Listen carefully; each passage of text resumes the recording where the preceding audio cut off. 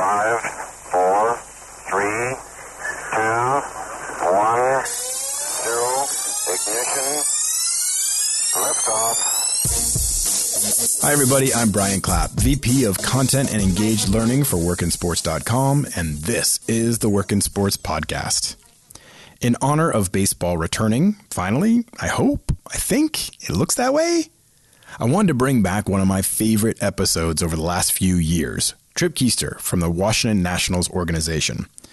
I also want to state for the record before we get into this episode, as Bill Simmons from The Ringer gets rightfully dragged this week on social media, not all people from Boston are racist idiots.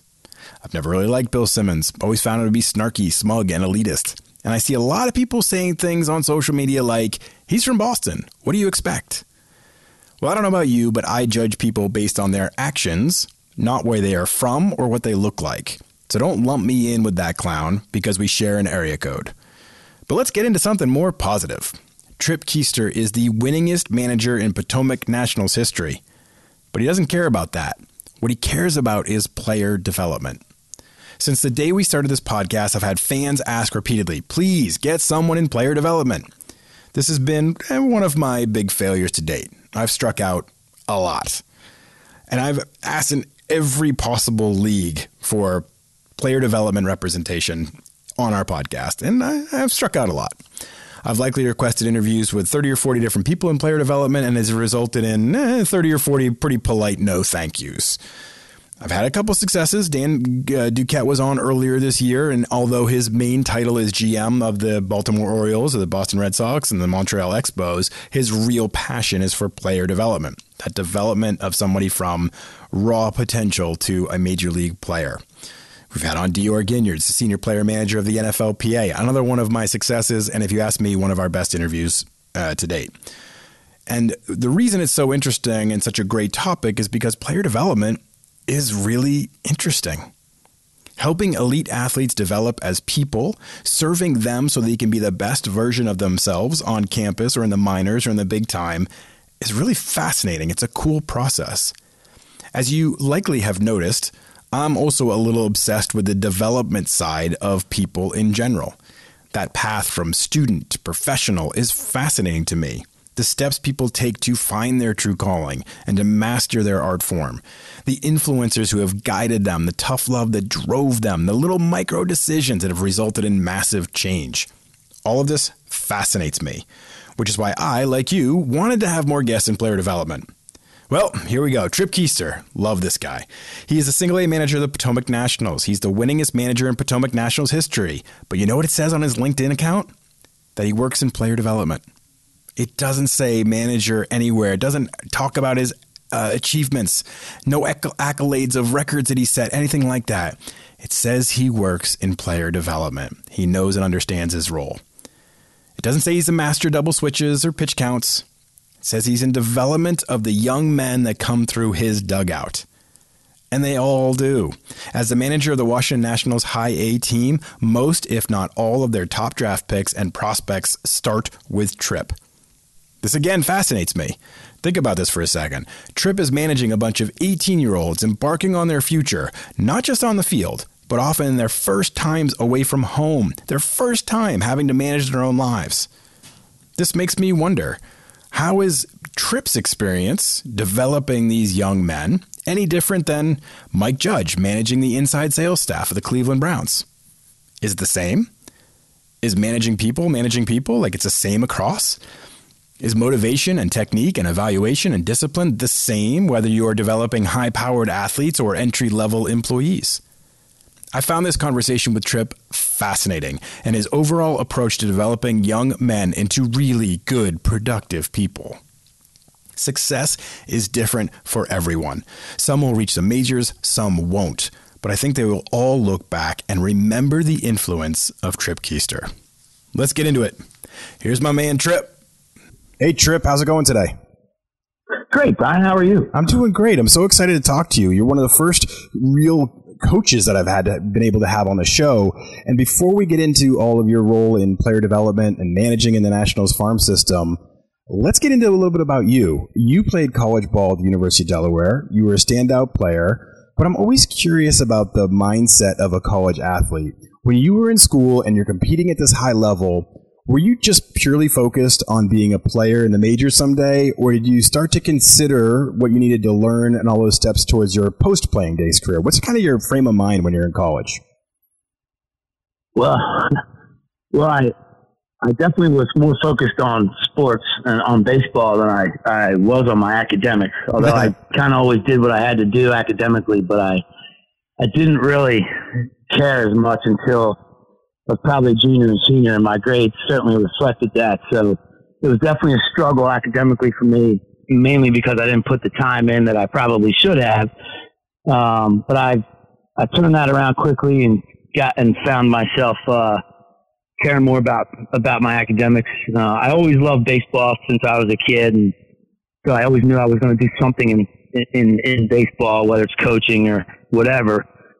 But yeah, and then I turned my academic career around a little bit my junior year. I had some great professors that really took me under their wing and got me excited about learning. And I've subsequently gone and got my MBA years later. And so now I really do enjoy learning, and whether it be books, baseball, whatever it may be. So yeah, no, it took me a while to get myself together academically, but I did, and I got through. Well, it has to be a challenge as a student athlete. I mean, you have all the different practices and training and travel and all the things that go into being an elite athlete. To find time to balance all of that, I mean, it has to be a challenging time for a student athlete, right?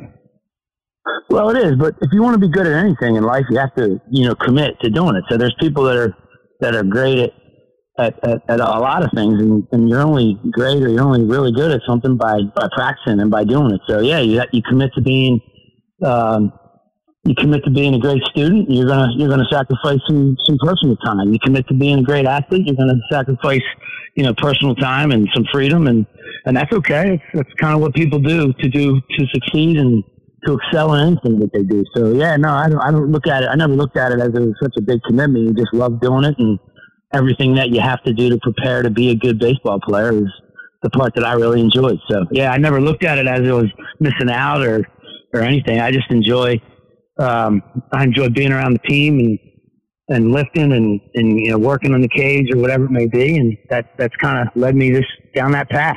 That's a really great attitude. So you get drafted by the Mets in the 1992 amateur draft.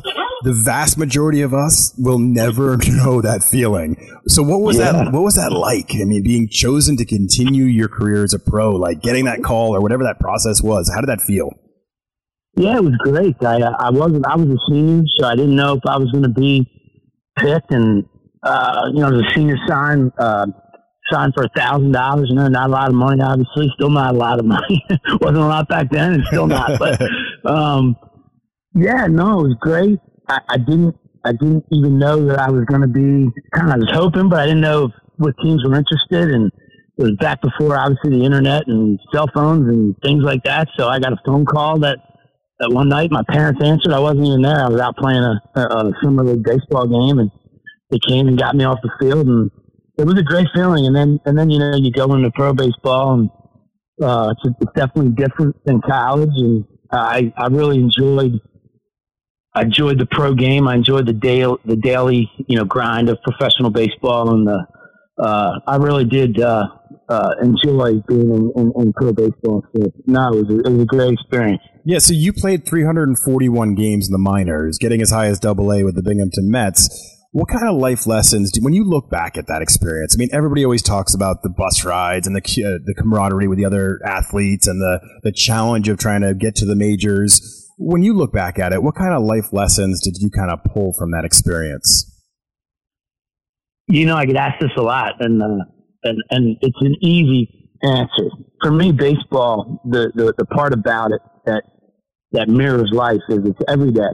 So you have to be you have to give your best every day. And as a father, as a husband, as an athlete, you have to, sometimes it doesn't work out. You're giving your best, and as a parent, I know sometimes you're giving your best and it's just, it's not an easy deal, but with baseball, with the pro game, it's every day, and you have to give everything you have every day, and you do the best you can. And sometimes you win, and sometimes you lose. Like that as a parent, and it's like that when you're working a job. But you just keep coming, and keep grinding every day, and hopefully things work out. And that's kind of what I take about the pro. What I love most about baseball is it's every day. You have a game every day. You compete. You have a chance to win. You have a chance to get after it every night. You can strike out with the bases loaded and down and run one night, and then the next night you come up in the same spot and you get a base hit. So you just have to keep that mindset of I want to come and get back at it every night, and that's kind of what I love most about the pro game. I love that perspective. You jumped into coaching after your playing career. You were at the University of South Carolina, and then you became an amateur scout with the Padres. I have a lot of people ask me all the time about, what it's like to be a scout. So tell us, give us a little bit of an insight. You were a scout for, 4 years with the Padres? What was that? Yeah. What was that life like? That has to be quite a grind, right? Yeah, well, first of all, I was really fortunate when I went to the University of South Carolina. I worked for a guy named Ray Tanner, who people might know that follow baseball or college baseball. He's a legendary college baseball coach, and I was at an impressionable age, starting my coaching career, and I got a chance to be around one of the best, ever. And that was really good after being in pro baseball too. So I got a chance to be around Ray, and even to this day, I consider him a good friend. We talk, not as much as we should, but, not because we're both busy, but yeah, he was a very, influential person to me. So, but yeah, then I got into scouting after coaching. I really wasn't sure about scouting when I first started. I'd always been on the field, and I had talked to a couple people, that I knew from pro baseball about scouting, about getting back in that field. And I started off, and I didn't know what the heck I was doing. I was just chasing games and trying to find good players, but that's kind of what every area scout does. And I really learned a lot about the game from the other side of the fence, if you will. Watching it from the stands, and just really being around the scouting community. If you'll listen, and if you'll ask questions and listen to those veteran scouts, I learned so much about the game, about teaching the game, about what you look for in players, and just really, who's doing a good job in terms of teaching fundamentals when you watch games. And it's just, it was an eye opener for me.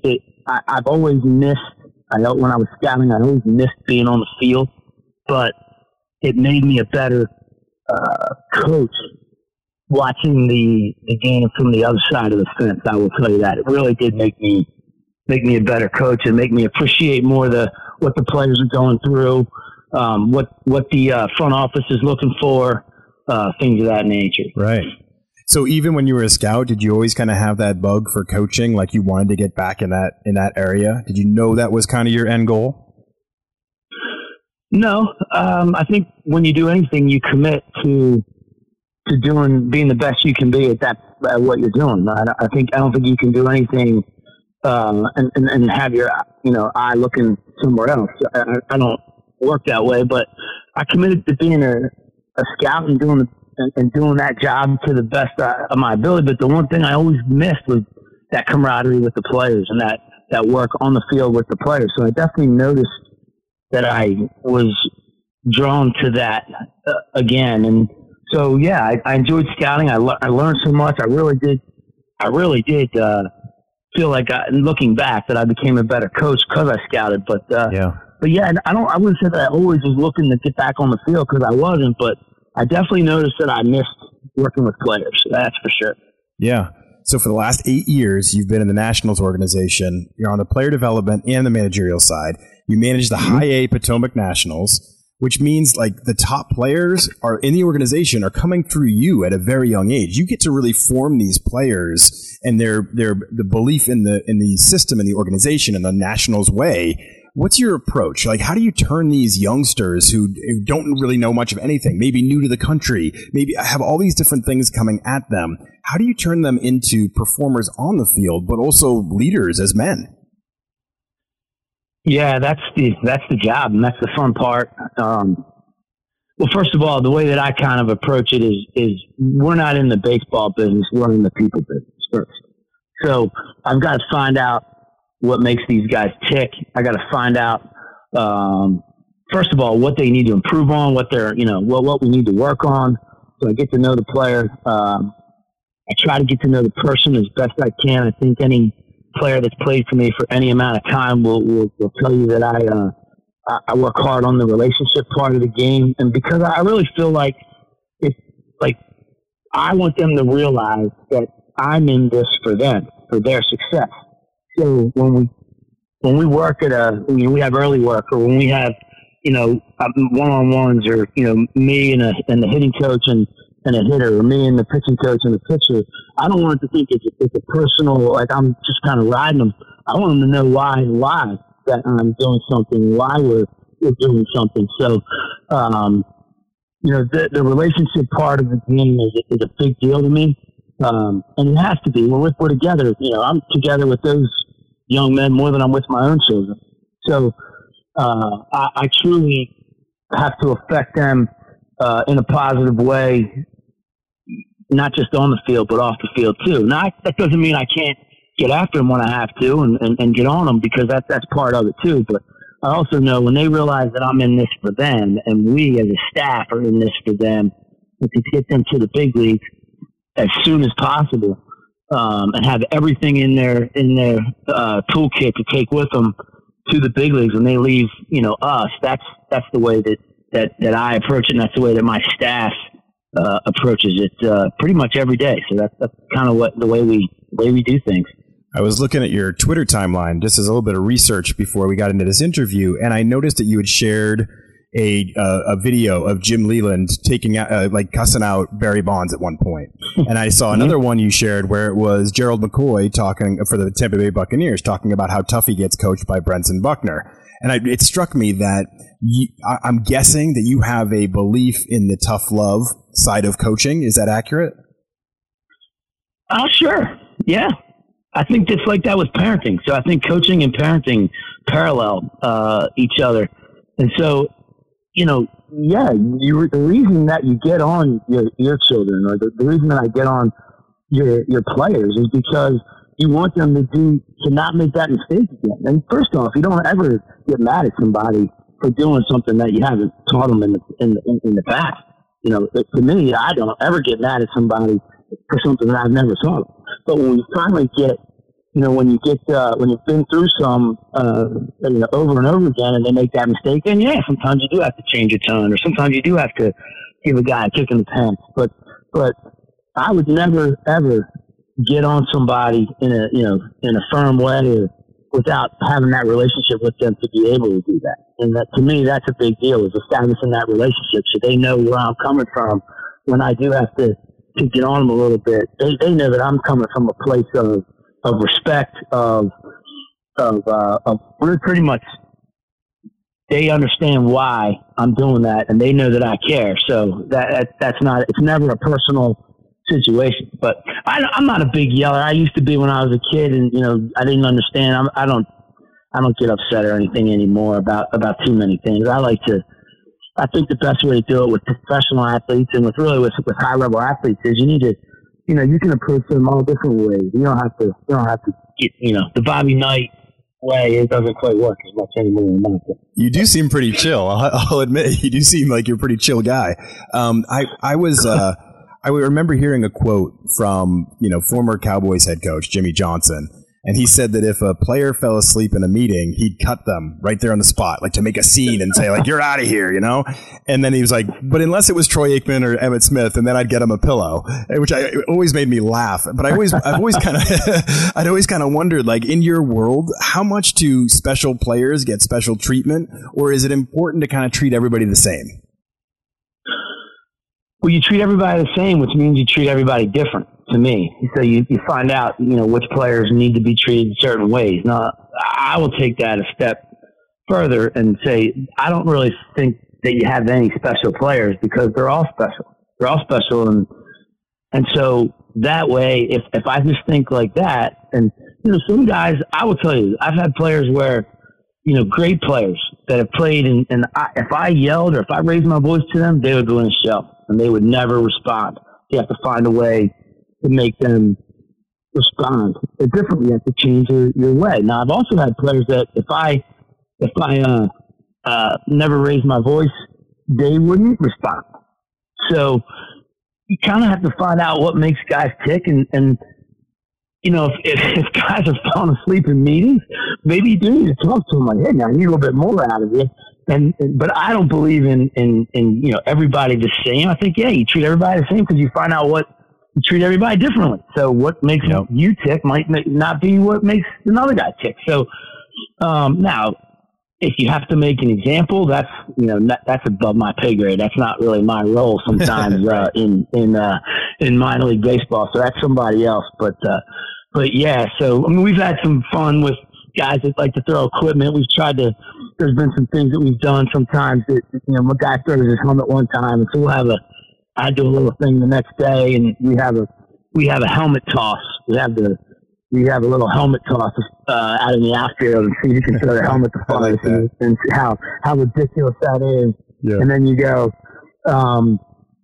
this is what you look like when you're throwing equipment. So can we not do that anymore? Just little things like that. So it's a way to address it without, you know, making a scene in front of a bunch of people at a game. We do it when no one's in the stands, and we have a little fun with it so that they realize.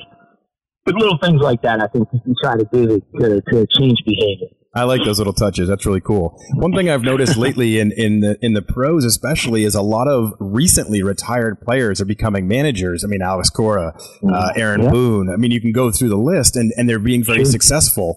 How important is it for somebody that's been a player, or like, how are they identifying? Is it more about being able to relate to the players and combine that with the X's and O's? I mean, what do you think this formula is that the teams are finding out that seems to be working? Good question, because not only are they hiring a lot of players, but then there's some other guys that are hired that really have never played. So I think it's always an individual basis, but baseball is a game where your experiences really matter. And I think the other thing, the communication, the relationships, the way that you communicate with players is a big deal. I think the one thing about coaching that I tell every young coach that's getting into it is if it's still about you, then you're not ready to coach yet. Because it should never be about you. It should always be about the team and the players. You know, you have to get players better, and you have to really work to have other people have success. So that's what the job is. And so really, if you can help players and players know that, then you're going to have success. Players just want your help. They want you to help them. They really do. They don't care. They don't care about your how great a player you are. They want to know how you can help them, and that's at the highest level too. So, and once they have that respect, I think that's the way to approach, you know, really any level of coaching at, you know, college and pro baseball. How can you help? They don't care about how good you are as a player. They really don't. There's been, you know, guys that were great managers that didn't play in the big leagues, and there's been guys that, you know, Joe Torre was a great player. Frank Robinson was a great player. Yep. You know, you can go down the line. Don Mattingly, that are managers that. So I think it's a variety of things, but yeah, the former players, I mean, they spend a lot of time in the dugout, so they've been through, you know, big league baseball at the highest level for a long time. So they know what the players are going through when they struggle or when they need a word to help them. You're the all-time winningest manager in Potomac Nationals history, which is really good. You should pat yourself on the back for that. But is that a good thing? I don't know. It's pretty good. I mean, you're 40 games ahead of whoever's in second. I don't know who it is, but I'll just read the press releases. How do you weigh that, though? How do you weigh winning games against developing the players and the fundamentals of the game and the proper way for the Nationals organization? Is it really one more important than the other? Because, I mean, you got a pretty darn good record there. Yeah, it doesn't matter about the wins. Truthfully, I mean, it does because they're keeping score, but I would much rather have a bunch of players, you know, get better tonight and lose a game than, you know, we sacrifice development to win a baseball game. So I'll turn that around and just tell you, that we always, worry about development before we worry about a win. We'll never sacrifice development to win a baseball game, especially at the A-ball, at our level. Pitchers need to get to their pitch count. Starters need to build their arm strength and get to their number, whatever that number is that they're allowed to throw at that particular game. We need to get, sometimes we need to get bullpen guys in for 2 inning stints, not just one, so that they're stretched out, so they get to a higher level. Hitters need to have at-bats. I had Juan Soto last year for a little bit. He was playing with Potomac and ended up having, second in the Rookie of the Year in the National League. And we had to bunt him. We have a rule and something that we've all decided in our organization, and we need to bunt everyone, bunt everyone at a certain time in the season so that they have that in their toolbox moving forward. So here we got arguably the best hitter, one of the best hitters in the National League, but when he was in the Carolina League last year, we sacrificed bunting him. So, and people might think, what the heck are we doing? Well, he needs to bunt. At some point, he's going to have to bunt at some point in the big leagues. Maybe it might be to win a playoff game. So, people can not understand, but that's okay. They're here to win. We're here to develop them to win games in Washington, not win games in the Carolina League. And they need to have everything. They need to go through everything that they could possibly go through. We would hope to prepare them to win a championship in DC. We'll finish up with this because I know you've got a busy day ahead of you, and I just really appreciate you taking the time to talk to all of us. I get this question a lot, so now I'm going to throw it back at you. If you could go back and you could talk to the 21-year-old version of yourself, that young stud playing in the outfield, what would you kind of advise them, that person, about? What would you want them to kind of do or take seriously to kind of set you up for success moving forward? Wow. It's a tough one, I know. Well, I have made it a point in my life, and this is just me, so whatever. But I try to always look forward. I don't look back. You learn from your mistakes, but the good Lord put eyes in front of you, so you look ahead. And I don't look back much. But the one thing that I've always tried to do a better job of, especially lately, is I really try to be more present. And I work in a job that's demanding and it's stressful, and you're always thinking about ways to get guys better or things that you could have done differently. And I do. I take that home with me. I take that home with me for the off season. Trust me. I replay games a lot in my head in the off season, but I really try to be more present when I'm with people or when I'm enjoying, a great game or great company whether it be with my parents, with my kids, with friends, whatever it may be. I really think, we've got all this cell phone and everything that distracts us from where we are. But I really do try now to be more present. And I would tell that 21-year-old to, take baseball and get after it while you're at the field, and then go home and enjoy it and be more present with who you're with. And that's ultimately just to be more present. That's what I would tell that kid. Tripp, I love that answer. It's fantastic. Thank you so much for spending a little time with us today. Thanks a lot for coming on. This was great. Thanks, Brian. Pleasure. Tripp is one of those people you listen to and just feel like he is as genuine as they come. You just see him interacting. You can visualize it so easily. Him interacting with his players, him giving it to them straight, him, knowing when to push hard or when to listen and give him a shoulder to cry on, knowing when to help and show up or when to kind of push him harder. I just love that he has that feeling and that vibe and that just, that fatherly emotion that he brings to his table. And I just really respect that. And it's great to see him and his perspective and learn from him and just really fully understand the depth and effort that he goes into to develop his players as more than just athletes. Thanks for listening, everybody. It's always a pleasure to have you on here. Please share, review, do whatever you can to help us build this audience, because I get better and better guests. The more people that are listening, it makes it so much easier to pitch new guests. And they love, love, love coming on this show because of all of you. And last note, put on a mask. Stop being like Aubrey Huff. Okay? Don't be belligerent. Help out your fellow man. Don't be selfish. It is not hard to put on a mask, so do it. All right. Have a good weekend, everybody.